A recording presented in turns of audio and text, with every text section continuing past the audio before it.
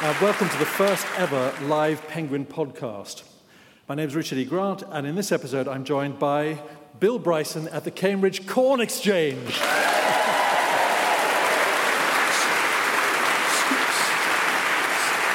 Excuse me. Very well trained and Sorry, behaved. Richard, excuse me. Is this live? It is live, yeah. I didn't know that. Does this mean I can't say In front of these yes, anything you want. Thank you for joining me, and hello everybody, hello children. Bill Bryson. Bill Bryson has written just about everything, literally. His book, A Short History of Nearly Everything, won the Royal Society's Aventis Prize, as well as the European Union's highest literary award. He's written books on language, on Shakespeare, and on his own childhood. His critically acclaimed books, At Home, A Short History of Private Life, and One Summer, America 1927, were both history books. His travel book, A Walk in the Woods, is now a major movie starring Robert Redford as Bill and Emma Thompson as me. And it was just over 20 years ago that Bill first published Notes from a Small Island, a book which has become one of the most loved books of recent decades and which a BBC poll voted as the book that best represents Britain. But we're here, he's there, thank you. We're here to talk about Bill's latest journey, which has just gone straight to number one in the Sunday Times bestseller lists. And this one is appropriately called The Road to Little Dribbling. More notes from a small island. So, Bill, you've brought with you 5 objects that have shaped and inspired your new book. And before we get to the first object, does it really seem like 20 years since Notes from a Small Island? No, it didn't. I mean, I was really quite surprised. As I say in the book, what happened was I went out to lunch with my publisher, and we were talking about topics for the new book, and he said to me with a little glint in his eye, "Do you know that it's been 20 years since you did Notes from a Small Island?" And I was really, really quite startled by that. And he suggested that a sequel might be an appropriate thing to do. And I was quite dubious about it at first, but I gave more thought to it, and I realized that actually, when you think about it, a lot has changed in the country at large. I mean, when I look at Notes from a Small Island, all the politicians that I wrote about it there are not only gone, but they're completely forgotten. I mean, thank God. Yes, really. And been replaced by loads more new non-entities. But and I came across what really happens. Generally happens. I came across a picture of myself from exactly 20 years ago when I was promoting the first book. Yeah. And you never want to look at a picture of yourself from exactly 20 years ago, because it is really, really the most dispiriting thing to do. And I just saw, I have changed so much. I mean, I was a comparatively young man then, and now I'm this person who's cruising into dotage. And I thought, well, that alone is reason enough to go out and have another look at the country, because not only has the country changed, but my relationship to it has changed. But do you feel any different inside? I know the outside of both of us looks more less pristine than it was 20 years ago. But do you feel any different inside? Every bit of me, every organ is just falling apart. Yes. Okay. You wrote Notes from a Small Island because you were moving back to the US and wanted to take a final trip around the UK before you left. For The Road to Little Dribbling, you travelled the UK again. So the incentive that you've just said essentially came from your publisher. But was it money that drove you to do it again, or just curiosity? No, it was money that drove him to suggest it. I thought that might be the case. But no, it wasn't. I mean, I really was genuinely a little doubtful. I thought, I've said what I had to say about Britain. I traveled around the country. And then I went and had a little mini trip and was thinking, if I were traveling around for a book now, what would I be wanting to write about? I sat down and made a list of subjects that I might want to write about. And I realized there is actually a lot of new material. There's a lot that's happened, a lot of issues that have arisen for the country generally and for me personally in the last 20 years. And as always happens with me, this is really, it's as much a book about me as it is about Britain. I mean, it starts with me being hit on the head by an automatic parking barrier in France. It's an absolutely true story. I somehow managed to stand underneath an open parking barrier without reflecting upon the fact that it was about to close. So as always with these things, it ends up being as much about me as it is about the ostensible subject. Do you think that, because I'm an immigrant like you, in the sense that I've lived my entire adult life, practically since I was 25, in England, that Rudyard Kipling said so aptly that what do they know of England, who only England knows? Do you think that fits your sensibility of, that you have an outside view of something that you have endorsed as your own? Yeah, I think it's definitely an advantage if you're a writer, certainly to have some distance from the subject you're writing about. And it's part of the reason why I write so often about Britain or about the United States, because I have this distance. I have a certain familiarity and intimacy with both of them. I've spent almost exactly half my life in each country.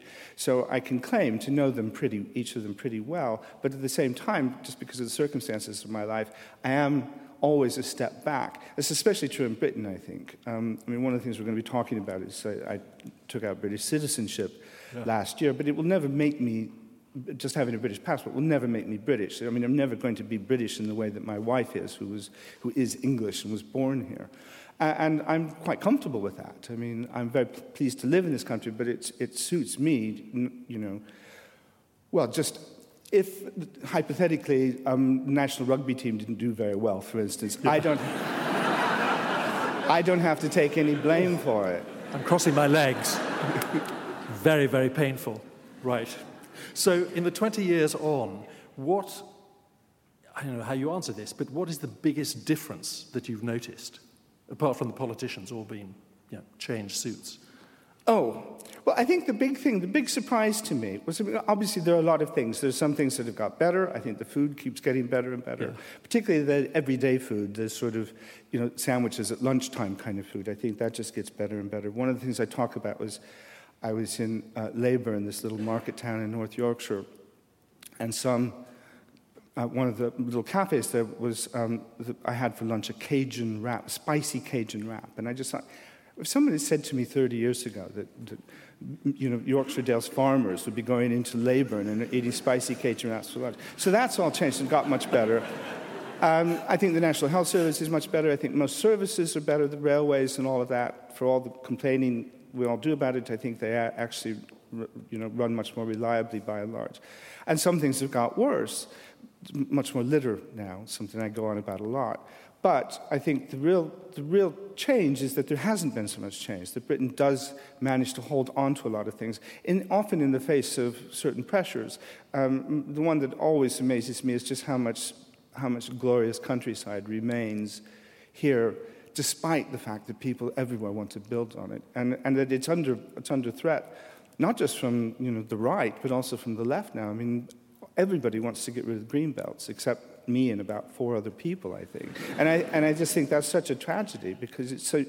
If you know the United States, you know how vitally important green belts are for containing cities and stopping them from just sprawling everywhere. Sorry, I went off on a bit of a tangent. I just had it in my ear. He's gone off on one. Okay, so I'll cut that bit out. Time for your first object. I feel like Mrs. McGregor, or whatever her name is. Ordnance Survey Map. Right. You refer to it as your trusty Ordnance Survey Map. What is it about it that you treasure so much? And is it the detail, and do you collect them? Yeah, well, yes to both. I don't collect them in a sort of obsessive way, but I do like to have any trip I make, anywhere I go, especially if I'm walking, which is generally the condition, I do like to get an Ordnance Survey Map. I find them I just love them. I think most people who are even a little bit into maps love Ordnance Survey Maps because there is something about the detail. This one I bought is a Durness in Cape Wrath. The whole object in my book is getting from Bognor Regis to Cape Wrath in the far northwest of Scotland. So I brought that thinking this would be a good example, but actually it's a terrible example because it's Cape Wrath. You won't be able to see it from where you see it, but it's completely empty. It's just this. But one of the things I love about Ordnance Survey Maps generally is all the detail and the fact that they have all these little tumuli and barrows and all kinds of just every, and the fact that you can actually work out exactly where you are by seeing where the pylons run or where little B roads are and everything. I love that. So having Google Map on your phone or SatNav, any of that, that's not something that you have embraced or endorsed? No, I don't. I'll show you my phone. I'm sorry, I can't find it. This is my phone. That's it. You don't get... From the Jurassic Age. Yes, you don't get sat marvelous. nav on that, no. So do you think that, are you part of a geeky Ordnance Survey map world of people that still use those? Oh, no, but it does alarm me that I read that the Ordnance Survey maps, the paper maps, are becoming more and more obsolescent, and that there isn't anything like the demand for them. And I think that's just such a shame, because it seems to me, genuinely seems to me, that a big part of any trip is the most exciting part is the planning of it, the thinking about it. And the most exciting part about the planning is to sort of clear the kitchen table and spread a map out and really look at it. You're laughing at me as if that's pathetic. But it's the true. idea of my wife, who was born left-handed and forced to be right-handed, reading a map has caused more marital discord than almost anything else that I can imagine. So in my household, that is an impossibility. Right. But you're talking about hieroglyphics there. Yeah, no, well, yes, and I'm not very good at it. I'm really not. I mean, I do still get lost quite astonishingly often. But I do love to just look at them, and I think there's something very fine about it. And, I do now, because I've lived a long time and I've done a lot of traveling around, I do have a great big box full of Ordnance Survey maps, and there's just something... It's a nice way to remember experiences you've had. And especially when they lead you to a #1 best-selling book. I think it's an absolute gift. So are you going to donate all these things when you can't walk anymore, God forbid, to a university? No. No, I don't know what I think you will, Bill. I don't know what I'm going to do with them.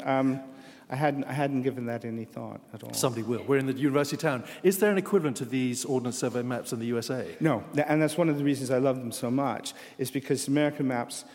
American thinking when it comes to geography is of a different scale altogether. This one is number 446.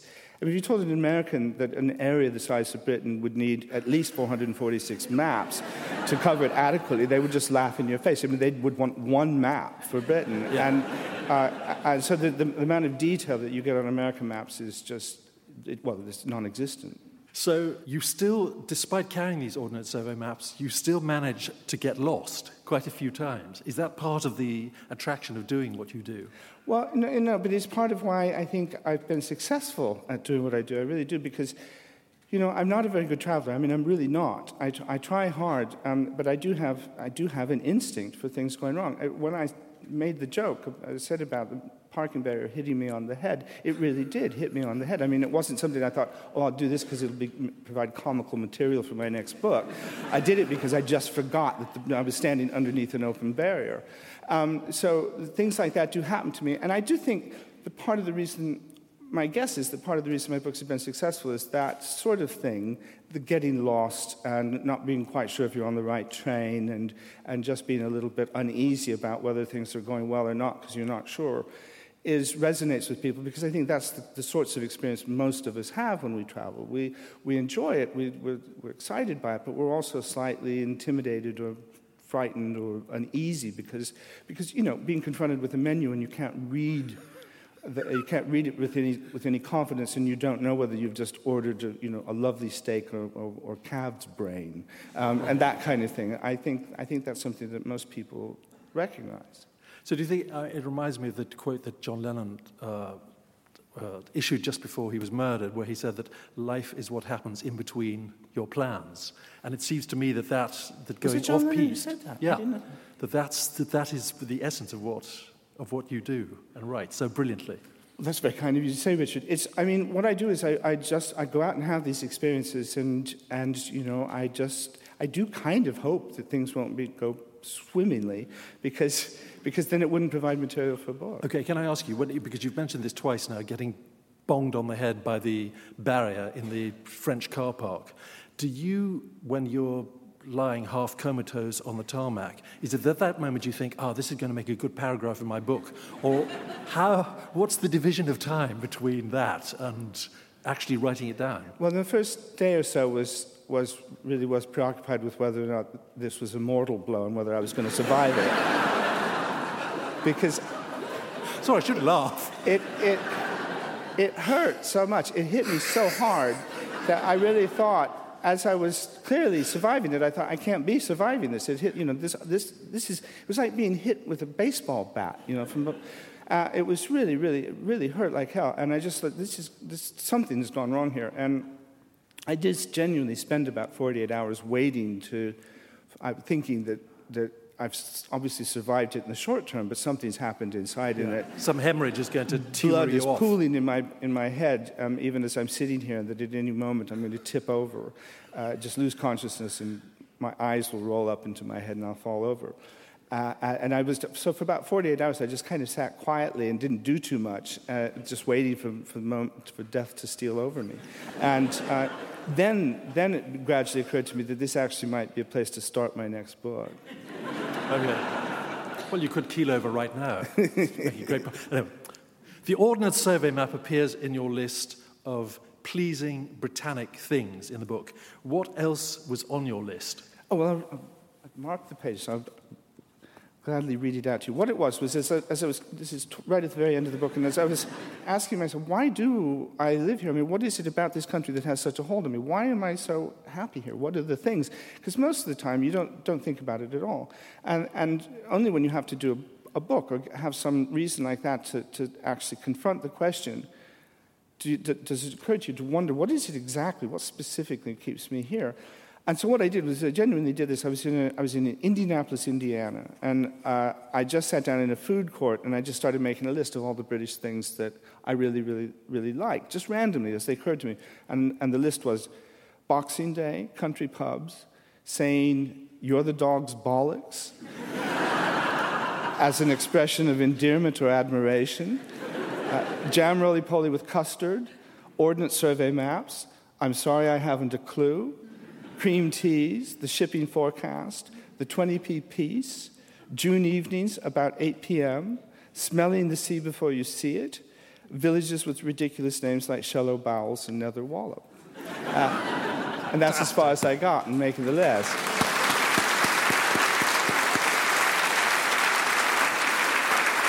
And the point was, what I realized from that was that all of those were things that I would not have had in my life at all if I hadn't come to Britain. I would have had, if I had gone back to America after my summer of hitchhiking around Europe and resumed the life that fate seemed to have lined up for me, I wouldn't have had Boxing Day or I'm sorry I haven't a clue or any of that stuff. So it's really, I mean, a big part of the reason I like it here so much is that it gives me a million extra things that I wouldn't otherwise have had. But Bill, how is your life bereft if you didn't have a 20p piece? Well, I just think 20p pieces are strangely satisfying. There's something, as coins go, in the world at large. Wow. If you have a handful of euros, there is nothing there to be pleased about. They're just they're just utilitarian objects that actually allow you to acquire things. But if you have 20p pieces and 50p pieces, it's a larger version of the 20p, obviously. Yeah. There's something very pleasant about that. I mean, the one thing the British do very well is make coins. I don't know what it is in the national currency. The £2 coin is very fine. Honestly, if you find a £2 coin, you're not only very happy that you're £2 richer, but you've actually got something that's quite nice to have. Which brings us perfectly to your second object, which is your passport. My passport, yes. Yes. Okay. Now, it says here that you were born in Iowa, so let's go back to the beginning. And how was it growing up there? What was it like? What was it like growing up there? It was idyllic. It was. I didn't particularly appreciate it at the time, but it was idyllic. I was, because I was growing up right in the middle of America, right in the middle of the 20th century, in a nice middle class home, very happy family. So it was totally in the middle of everything, and it was a great time. America in the 1950s was a wonderful time to be a kid. Unlike Britain and all the rest of Europe, when the war ended, America didn't have any bomb damage, it didn't have any rebuilding to do. All of the factories that had been making tanks and armaments and munitions and so on, they just started making washing machines and televisions and consumer goods.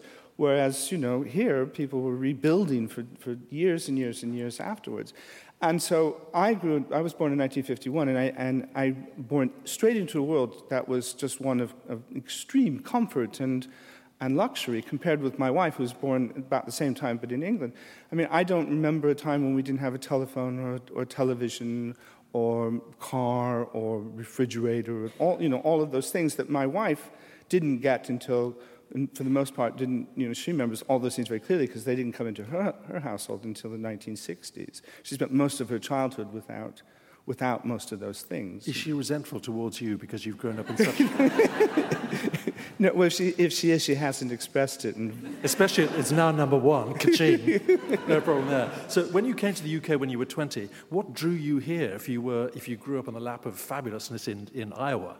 I loved it here. I mean, it is a really strange thing. I got off the ferry from Calais late at night on a March evening. It was a cold, gloomy night. It really was foggy, just like I expected England to be, kind of foggy night in Dover town. And it was really bleak, and for some reason I just loved it. And it was almost unnatural. And over the following days, I thought, I really do like it here. And one of the things that people hardly ever notice is I am left-handed, and Britain's a very left-handed country. I mean, drive on the left. When you do drive, you shift with your left hand, which is, great if you're left-handed, but it's kind of a hardship, I would have thought, for right-handed people. But the one thing I particularly remember is you all know how Americans eat with a knife and fork. They cut and then they change hands and everything. Yeah. Well, because I was left-handed, I never wanted to do that, I was the despair of my mother because I ate the British fashion, just holding the fork permanently in my left hand and the knife permanently in my right hand. And it used to drive her mad because that's not the way you do it in the States. And I didn't realize that anywhere else in the world they did it my way. And I came to Britain, there's a whole country. And I just thought, I love these people. They eat like I do. So do you think that there's some DNA genetic throwback that drew you back here? Well, it was, I didn't think, okay, I'm going to settle here because I like the way they handle their cutlery. Right. But I was wondering. But it was a big part of me falling for the country. And then what happened was that I stumbled into a job at a psychiatric hospital just outside London, and I took this job intending to stay for 2 or 3 months and just have a kind of paid holiday. And while I was there, I met my wife, who was a student nurse, and kind of fell for her, and then really fell for England simultaneously. And that was 44 years ago, and I'm still with them both. Yeah, but in 1995, you went back. Yeah, but it wasn't... That often gets reported in the papers as if it was somehow going to America and then coming back to Britain again, that this was, indicated some kind of dudgeon on my part. It wasn't that at all. What happened was in 1995, we were living a very idyllic life in the Yorkshire Dales, but it was becoming increasingly impractical for us to live in a remote place because of what I do and kids growing up and needing to be driven places all the time. So we decided to move somewhere else, and impetuously, really quite impetuously, we decided to go to the States for a while. We went with the intention of going for 5 years, mostly just to give our children the experience of living in America. They are half American after all. And I just thought I'd always felt very, very lucky to have 2 countries in my life and to have spent my life in 2 different places. And I just wanted to give the children some of that. I thought it'd be even better for them, more magical, to have that as part of their formative years. And indeed it was. It was a great success for everybody in the family, except, curiously, for me. I didn't like being back in the States at all. I went willingly. I was part of the plan to go. But as soon as we got there, I just felt this real chill of, I don't want to be here. And the way I describe it is that it felt to me just like moving back in with your parents in middle age. Yeah. You may love them, but you don't want to live with them anymore. And I felt like that about a whole country. That I was still very fond of America. I wasn't disowning it in any way, but I just didn't want to live there anymore. My life was in Britain, and I found myself kind of imprisoned in my own native land for 5 years while I was waiting for time to come home. So have you left all your children, apart from your wife, in America? No, they all came back. They're all here now. One of them has since gone back to the States. He finished university here and went straight off to America and got a job as a ski instructor in Colorado, because we were in Norfolk and the skiing is not so good in Norfolk. Now, in the prologue of the book, you talk about the British citizenship test that you took. Is being recognized as a British citizen important to you then? Well, it wasn't. In theory, I didn't think it would be. I thought one of the reasons that I was able to become a British citizen is that the United States dropped its objections to its citizens having a second nationality, having dual nationality. It furiously resisted that for years.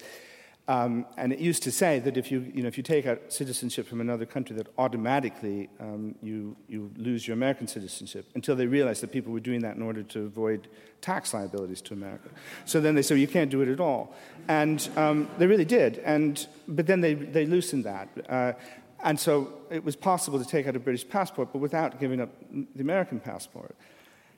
And I did it really thinking it was pretty much like, taking out a British driver's license. It was just something that, that made life in my adopted country more convenient. It's something that was necessary to have. So I thought of it when I was doing it as just really getting my papers in order, kind of.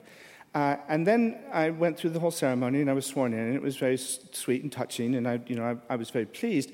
But when I sent off for my passport and it arrived in the mail and I got it back in the post, I can't tell you how thrilled I was. I mean, it completely surprised me. I was totally startled by having this, just this little thing. And for days I was going around just showing people, look what I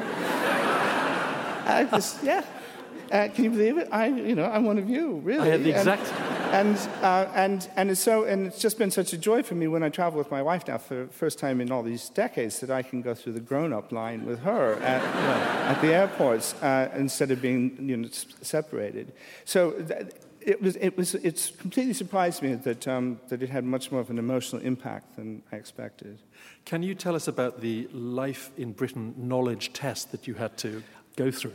Well, it's a strange thing. I mean, you do have to take this test, and nobody, they give you lots and lots of sample questions, and nobody, not one of you in this room, unless you've taken the test yourselves, could possibly answer all the questions that are on the test, because they ask questions that nobody knows. They,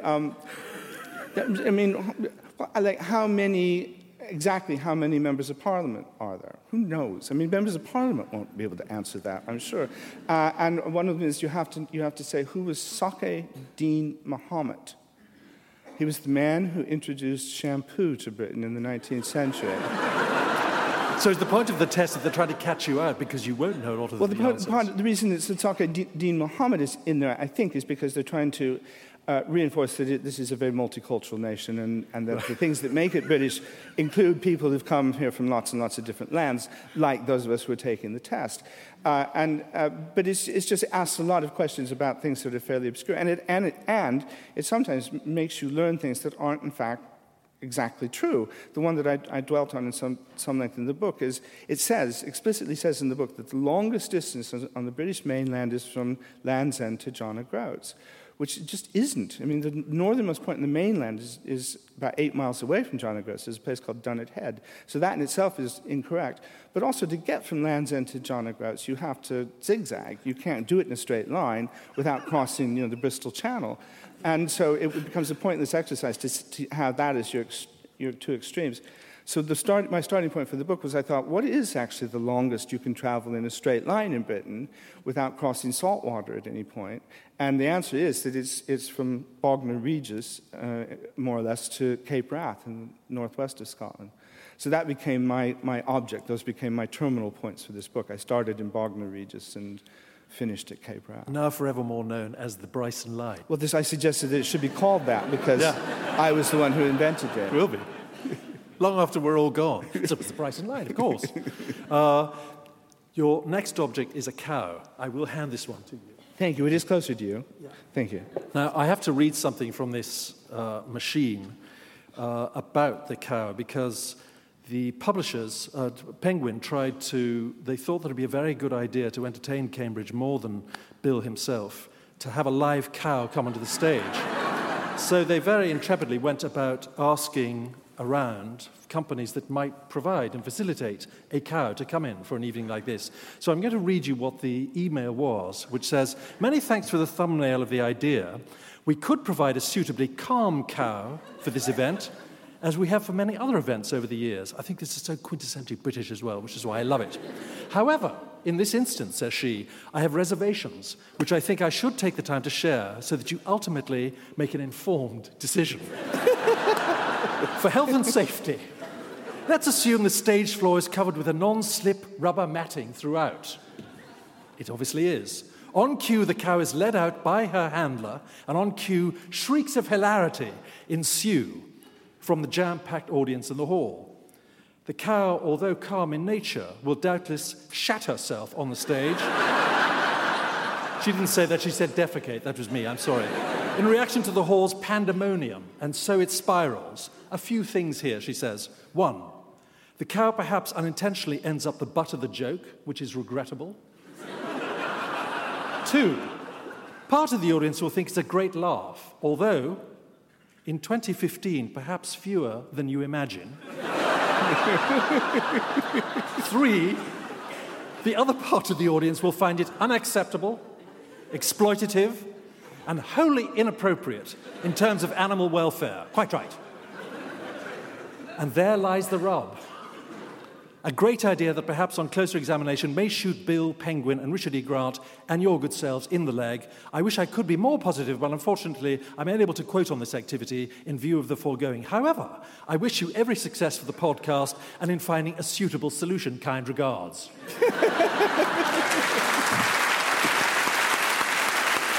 That is why you don't have a real cow. Which brings me roundly, cut all that out. When did you first learn about cow attacks, Mr. Bill Bryson? I was crossing a field. I was walking part of the South Downs Way. We were near Brighton, and I was doing it with a journalist from a walking magazine. I had just taken on the position of president of the Campaign to Protect Rural England, and he was doing a profile of me, and he thought it would be interesting to do it as part of a walk. And as I was going to be doing for pleasure the South Downs Way anyway, he came and joined us, for me and two friends, on the South Downs Way for a day. And it was from him I learned. As we climbed over a stile, and we emerged in a new field, he said, in this kind of very grave voice, look out, take care, there's a bull over there. And I was totally astounded. I thought, we're in the South Downs Way, this is a national footpath. There can't be bulls in the field. And he said, oh, no, absolutely. And I can't remember now whether farmers are allowed to keep bulls in with dairy cattle, but not beef cattle, or vice versa. I can't remember now, because this distinction is way too subtle for me. But anyway, it is possible and it's quite legal. And that got us to talking about cows and bulls. And then this guy, the journalist for Walking Magazine, he told me that the real danger is cows themselves. That cows attack and kill far more people than bulls do. And this totally astounded me, because for the last, 30 years that I've been walking, I've just, been shaking a stick at cows and get out of the way, and I'm quite boldly chasing them off, not knowing that they might turn on me en masse. And anyway, so the next thing I did was I Googled cow attacks, and when I got home the next day and found out that indeed cows do attack a lot. And when they do attack and kill somebody, it always makes the papers. Always. It's always front page news, or at least, on the first couple of pages of the newspaper.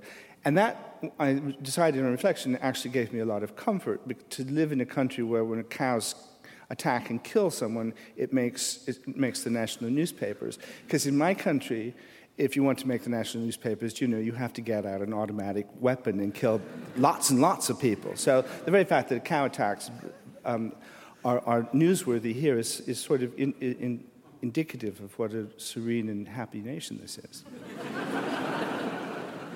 So, having said that, is there anything you do miss about the US? Oh, sure, lots of things. I didn't leave the United States because of any dissatisfaction there. I just stumbled into this entirely new alternative life here. So there's lots of things I miss. I miss baseball very much. The World Series is just about to go on as we're right now, and I would love to be over there watching it. I miss some of the food. I miss really exciting weather. You won't know what I mean by that, because you've never experienced it yourselves. But weather that can kill you, that really can kill you. Tornadoes and hurricanes and almighty floods and things. Whereas here, you never get anything like that, do you? You just have a bit of rain with some bright spells. Now, you meet some cows in Devon which you described as not aggressive, just stupid. This is a trait that you seem to see in quite a few people on your travels. Do you agree with that? Well, stupidity does become kind of a theme in the book. And it's not about British stupidity at all, although there's plenty of that, as we all know. Yeah. But it's about just the stupidity of the modern world. And the thing that I complain about in the book the most is just, how the world is just... As you get old, as you pass 60, I think, is really an important milestone in that regard, that you realize that the world belongs to other people and that you're not quite in tune with things. And I just found myself at odds with things all the time. Can I read you a passage that illustrates this better? Please do. This is early on in my experience of traveling around the country, and this is an absolutely true story. I'm slightly embarrassed to say, but it was I was in Bognor Regis, and just at the very start of my trip, and for practical reasons, I needed something to eat in a hurry. I didn't have much time for the next bus, and so I went into a McDonald's, which for me is always a mistake. I should have known better. I have a little personal history with McDonald's, you see. Once, a few years ago, after a big family day out, we stopped at a McDonald's in response to cries from a back seat full of grandchildren pleading for an unhealthy meal. And I was put in charge of placing the order. I carefully interviewed everyone in our party, about 10 of us altogether from 2 cars, collated the order onto the back of an old envelope, and approached the counter. "Okay," I said decisively to the youthful attendant when my turn came. "I would like 5 Big Macs, 4 quarter-pound cheeseburgers, 2 chocolate milkshakes." At this point, someone stepped up to tell me that one of the children wanted chicken nuggets instead of a Big Mac. "Sorry," I said, and then resumed. "Make that 4 Big Macs, 4 quarter-pound cheeseburgers, 2 chocolate milkshakes." At this point, some small person tugging on my sleeve informed me that he wanted a strawberry milkshake and not a chocolate one. "Right," I said, returning to the attendant. "I make that 4 Big Macs, 4 quarter-pound cheeseburgers, 1 chocolate milkshake, 1 strawberry milkshake, 3 chicken nuggets." And so it went as I worked my way through and from time to time adjusted the group's long and complicated order. When the food came, the young man produced about 11 trays with 30 or 40 bags of food on them. What's this?" I said. "Your order," he replied, and read my order back to me off the till. 34 Big Macs, 20 quarter-pound cheeseburgers, 12 chocolate shakes. It turned out that instead of adjusting my order each time I restarted, he had just added to it. I didn't ask for 20 quarter-pound cheeseburgers. I asked for 4 quarter-pound cheeseburgers 5 times. "Same thing," he said. "It's not the same thing at all. You can't be this stupid." 2 of the young people waiting behind me in the queue sided with the young attendant. "You did ask for all that stuff," one of them said. The duty manager came over and looked at the till. "It says 20 quarter-pound cheeseburgers here," he said, as if it were a gun with my fingerprints on it. "I know what it says there, but that isn't what I asked for." One of my grown children came over to find out what was going on. I explained to him what had happened, and he weighed the matter judiciously and decided that, taken all in all, it was my fault. "I can't believe you're all this stupid," I said to an audience that consisted now of about 16 people, some of them newly arrived but already taking against me. Eventually, my wife came over and led me away by the elbow, the way I used to watch her lead jabbering psychiatric patients off to a quiet room. She sorted the mess out amicably with the manager and attendant, brought 2 trays of food to the table in about 30 seconds, and informed me that I was never again to venture into a McDonald's, whether alone or under supervision. And now here I was at McDonald's again for the first time since my earlier fracas. I vowed to behave myself, but McDonald's is just too much for me. I ordered a chicken sandwich and a Diet Coke. "Do you want fries with that?" the young man serving me asked. I hesitated for a moment and in a pained but patient tone said, "No, that's why I didn't ask for fries, you see." "We're just told to ask like," he said. "Well, when I want fries," I said, "generally I say something like, 'I would like some fries too, please.' That's the system I use." "We're just told to ask like," he repeated. "Do you need to know the other things I don't want?" I said. "It's quite a long list. In fact, it's everything you serve except for the 2 things I just asked for." "We're just told to ask like," he repeated yet again, but in a darker voice, and deposited my 2 items on a tray and urged me without the least hint of sincerity to have a nice day. I realized that I probably wasn't quite ready for McDonald's yet.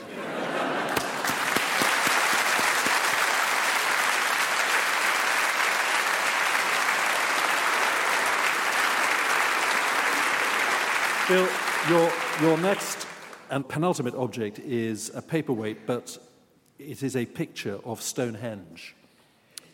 What is it that you like about Stonehenge, and is it the obvious mystery of it? Well, it's not just Stonehenge. It's the antiquity of Britain and the abundance of antiquity everywhere. The fact that there's so much. I mean, coming as I do from a young nation, I'm just constantly, even now after all these decades, bowled over by just how much there is. I did a little calculation, and if you made it your hobby, starting now, to visit just the medieval parish churches in England, and you decided to do one new one a week for as long as it took, do you have any idea how long it would take? It would take 308 years to see them all. If you tried to do just the archaeological sites, it would take you 11,500 years to do them all.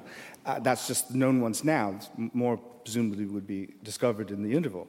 But there's just that richness of stuff, the fact that there's just so much everywhere. I absolutely love that. The idea that wherever you are in the country, you just stumble across things that where I come from, in Iowa, people would really travel hundreds of miles to see.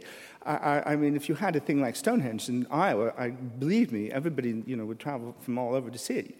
Have a job to explain to them how it got there, of course. But anything, any medieval object would be just venerated. And here, all these parish churches are completely taken for granted because there's so many of them.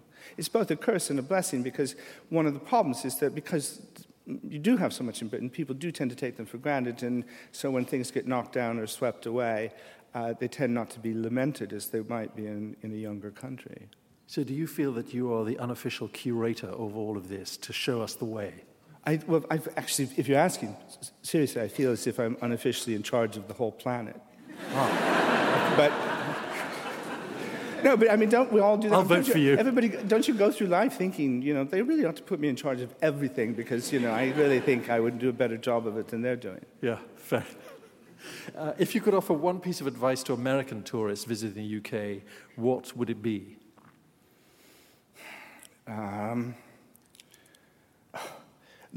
Learn that it's not Edinburgh. Edinburgh. I don't know. I mean, actually, the thing is, I think the thing for a lot of Americans would be just to, don't expect it to be America. Just relax and try and just allow it to sweep over you. I had genuinely, when we were living in New Hampshire, quite a sophisticated next-door neighbor, worldly, and they'd gone on a cycling holiday. They'd gone from Vienna to Prague. And all he talked about was how much power they had in the showers every morning. And I just thought, is that really what was important to you? And clearly it was. So I think there's a tendency among Americans, I mean, I've seen this with my own family, my parents when they used to come here, of just trying to replicate American conditions wherever they were here. And obviously there's no point in traveling if that's all you want to do. Is there anything about Texas that you could read to us? Oh, Texas! I'd love to read this passage. Please. Because when I do talk quite a lot about stupidity in the modern world, but as an illustration of the fact that this is not just a British phenomenon by any means.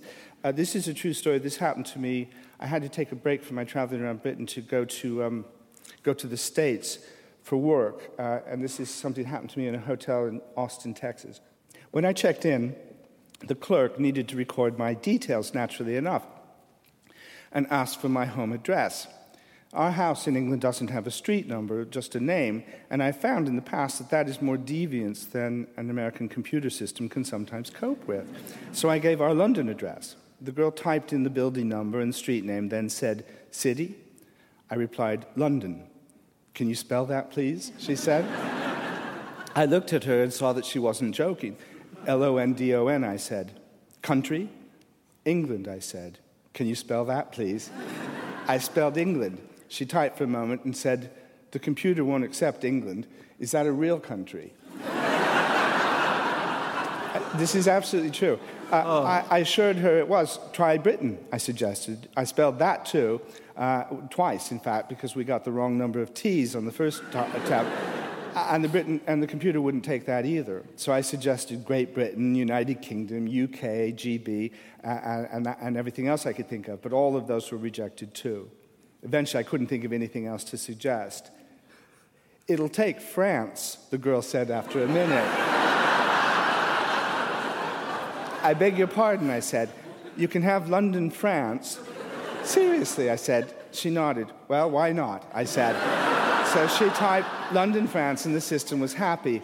I finished the check-in process and went with my bag and plastic room key to a bank of elevators a few paces away. When the elevator arrived, a young woman was in it already, which I thought a little strange because the elevator had come down from one of the upper floors, and now we were going back up there again. About 5 seconds into the ascent, she said to me in a suddenly alert tone, "Excuse me, was that the lobby back there? That big room with a check-in desk and revolving doors to the street?" "Why, yes, it was." "Shoot," she said, and looked chagrined. Now, I'm not for a moment suggesting that these incidents typify Austin, Texas, or America generally, or anything like that. But it did get me to thinking that our problems of stupidity in the world are more serious than I had supposed. When functioning adults can't identify London, England, or a hotel lobby, I think it's time to be concerned. This is clearly a global problem, and it's spreading. Now, I'm not at all sure how we should tackle such a crisis, but on the basis of what we know so far, I would suggest, as a start, quarantining Texas.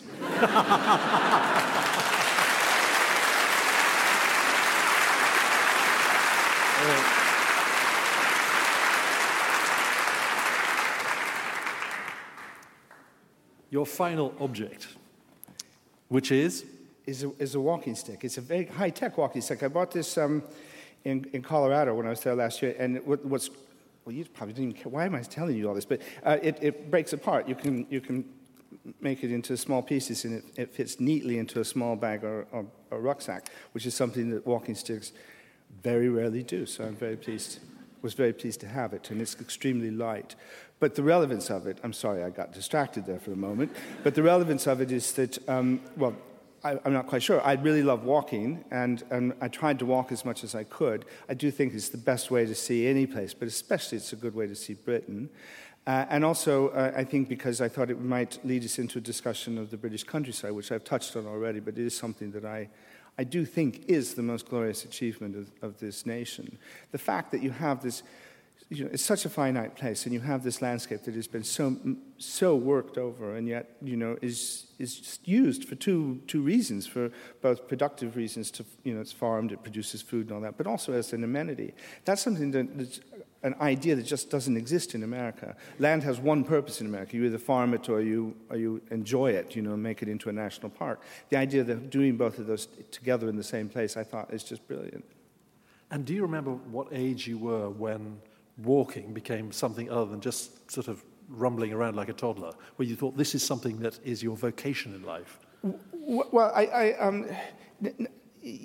was fully grown, and when it was after I moved here, I had never walked for pleasure in America. I'm an American, who I never had, I like Americans. If I was on a travelator, I stood. If you didn't have to walk, if you didn't have to use your legs, I didn't. And then I came here and discovered that people did walk for pleasure, and I got taken up to the Lake District by a friend and for a walking weekend. And at first I thought it was crazy because it was out of season. The weather was foul. It was just, and we were just killing ourselves walking up a steep hill. And I kept saying, "Why? Why are we doing this? What's up there?" And they just said, "The top." And I thought, well.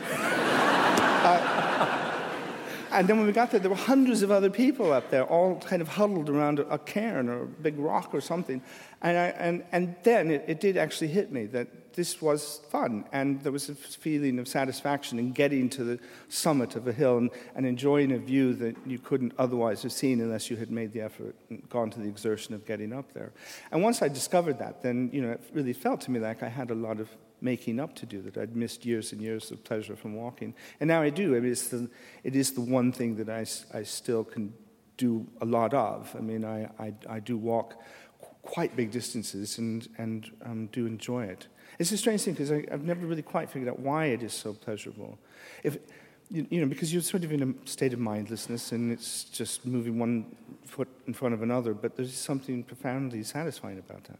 And is there a difference between walking the Appalachian Mountains or walking in your birth country and your adopted country? Yeah, a complete difference. The walking on the Appalachian Trail, which was what I tried to do for my book, A Walk in the Woods, it's a complete wilderness experience. You go out into the woods for 5 or 6 or 7 days at a time, and eventually you have to leave the trail and go into a town somewhere to resupply. You can only carry about a week's worth of food at a time. But most of the time, most nights, you're going to bed, you're putting up a tent in the middle of nowhere, or you're sleeping in a very rough shelter, which are provided at intervals along the trail. But they're very, very rough and very uncomfortable. And they're open. It's not like a cabin or anything. It's just a sleeping platform. So it's all privation. I mean, you really do, shit in the woods, and you go without showers, and you're hungry, and whatever the weather is doing, you just live through it.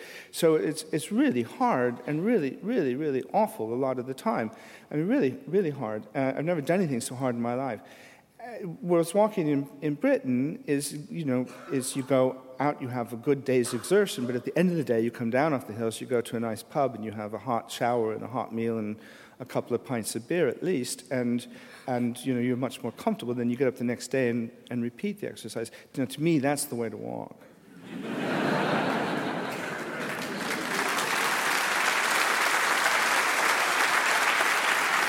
Could you ever have imagined that when you began doing this for a living, that Robert Redford, sex god of the 70s, would be playing Bill Bryson in a movie of your book? When he was nearly 80, yes. But the fact is, it has to be said that, because I was 44 when I did the book, and he is nearly 80 now. But it has to be said, he looks better now, nearly 80, than I did when I was 44. No, I didn't. I mean, it never occurred to me. I never thought of it in that way. But I was really pleased. I mean, genuinely very pleased that it was him. It was his company that bought it, and he was always the driving force, the driving creative force behind the making of this movie. And there was for me, a huge comfort factor in that, because you know that Robert Redford doesn't make dumb movies, and whatever he does with it, it'll probably be something that I'll be quite pleased to be associated with. I won't be. So my only fear was that somehow he would lose interest in it, and the rights would be sold on to somebody, and it would turn out to be a Jim Carrey movie or something, and or the Farrelly brothers would make it into American Pie does the Appalachian Trail, or so. Who knows? But as long as it was Robert Redford, I was very, very happy, and I think that was borne out. I think he made I know it had very mixed reviews, but I think the movie he made was, from my point of view anyway, I mean, it was very faithful to the spirit of the book, and I was entirely happy with it. So the Bryson line. Who would be the equivalent Robert Redford in England that you would cast to play you in the English version here? Of course. Do you prefer walking on your own or with friends or your wife?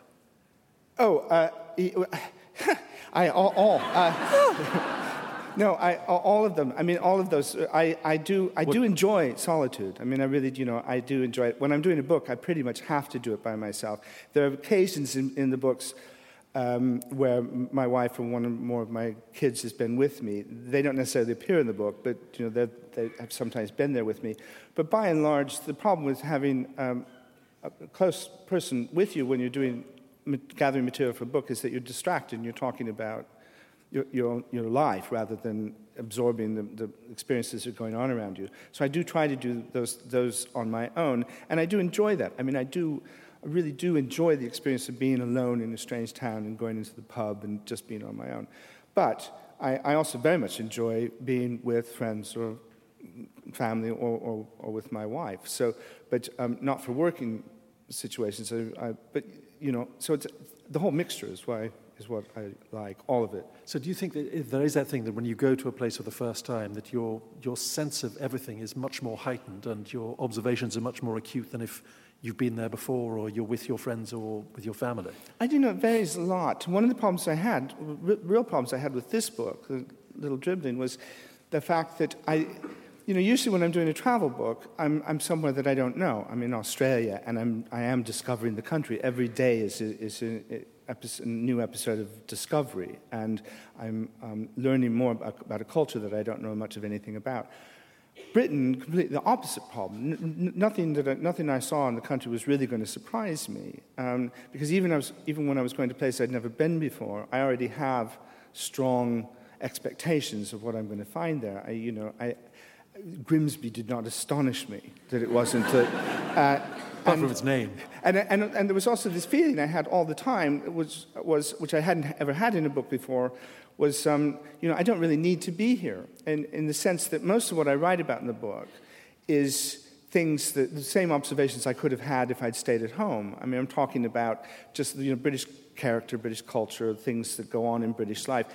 I didn't need to be sitting in a hotel room in Lincolnshire watching a television program in order to talk about it. I could have been staying at home and to talk about it. So I felt at times as if this was, my journey was more contrived or more artificial than it would have been otherwise. And I think that's just an inevitable consequence of doing a book about a country that you've lived in for 40 years, that it couldn't possibly be a journey of discovery. Walking is clearly one of your great pleasures, but you talk about the British being good at small pleasures. What do you mean by that? Oh, I do something I really admire about the British. I mean, in America, if you're going to have fun, it's going to involve an investment of money. You're going to need equipment. You're probably going to need a personal trainer of some kind, And in Britain, it's just like the littlest things give people pleasure. And I say that with total admiration. Just, well, I can remember the moment it occurred to me that this is, why I really liked Britain was I was genuinely sitting in a dreary seaside cafe somewhere, having been out for a walk, and I ordered a cup of tea and a tea cake, and when it was presented to me, I went, "Ooh, lovely." And I knew then that I'd gone over to the other side, And a hot beverage and a biscuit was enough to satisfy you. And that's one of the things that I think is the most adorable about the British, is that they do have this capacity to be absolutely knocked out by the most trivial things. And I say that with genuine admiration. Wow. Honorary citizen, this brings us to the end of this live edition of the Penguin Podcast. Bill, thank you very, very much indeed, and thank you, the audience. And for those who haven't heard the audiobook yet, Richard Digance has composed music especially for it. And he's created a series of instrumental pieces in between the chapters inspired by the places that Bill went to. And we thought we would play out with Richard's song, The Bryson Line, inspired by the road to Little Dribbling. Here it comes. Now we've had an enjoyable time travelling along the Bryson line. Bill's small island just won't be the same as you think of each place with unusual name. Each mile hopefully brought you a laugh until we ended up at Cape Wrath. As we go a separate way, bugger bogner we all say.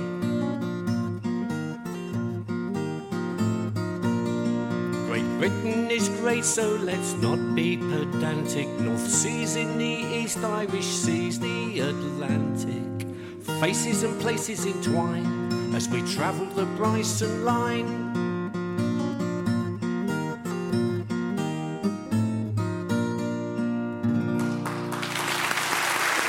Bill Bryson. Thank you. Okay.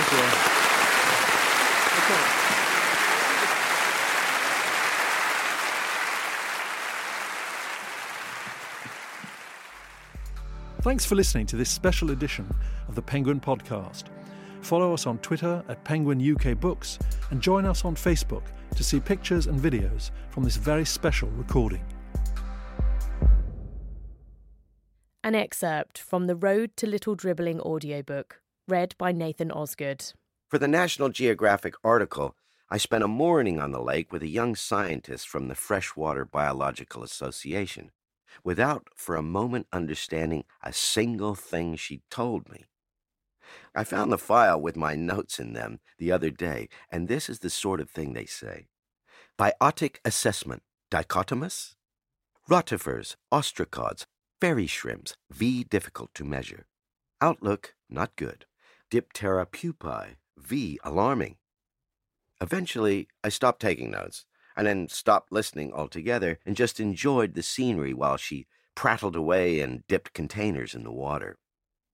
The man driving our boat was a park ranger named Steve Tatlock, and he told me that on a busy day you could have as many as 1,600 power boats on Windermere, an amazing number for a lake of its size, all of them speeding wildly, many pulling water skiers and slicing through flotillas of sailboats, rowboats, canoes, inflatable rafts, and even some hardy swimmers. filling the lake with noise and danger and irksome, bouncy waves. England doesn't have a lot of lakes, and most are closed to motorboats, so Windermere was a rare place where people could drop a boat in the water and let her rip. Tatlock asked me if I wanted to experience the speed water skiers went, and of course I did. He let the scientist stow her stuff, then threw open the throttle, and we took off with a velocity normally only seen in cartoons. We bounced across the water, barely touching the surface. It seemed wildly reckless, but at least it was a quiet morning, and we had a few acres of empty water to ourselves. Imagine 1,600 other boats doing this, Tatlock shouted. Moving about in all directions at top speed. It's absolutely mad. In 2005, after 30 years of arguing, a 10-mile-per-hour speed limit was introduced on Windermere, so the lake is much improved for those who value tranquility. The Road to Little Dribbling, More Notes from a Small Island is available now on CD or to download on iTunes and Audible.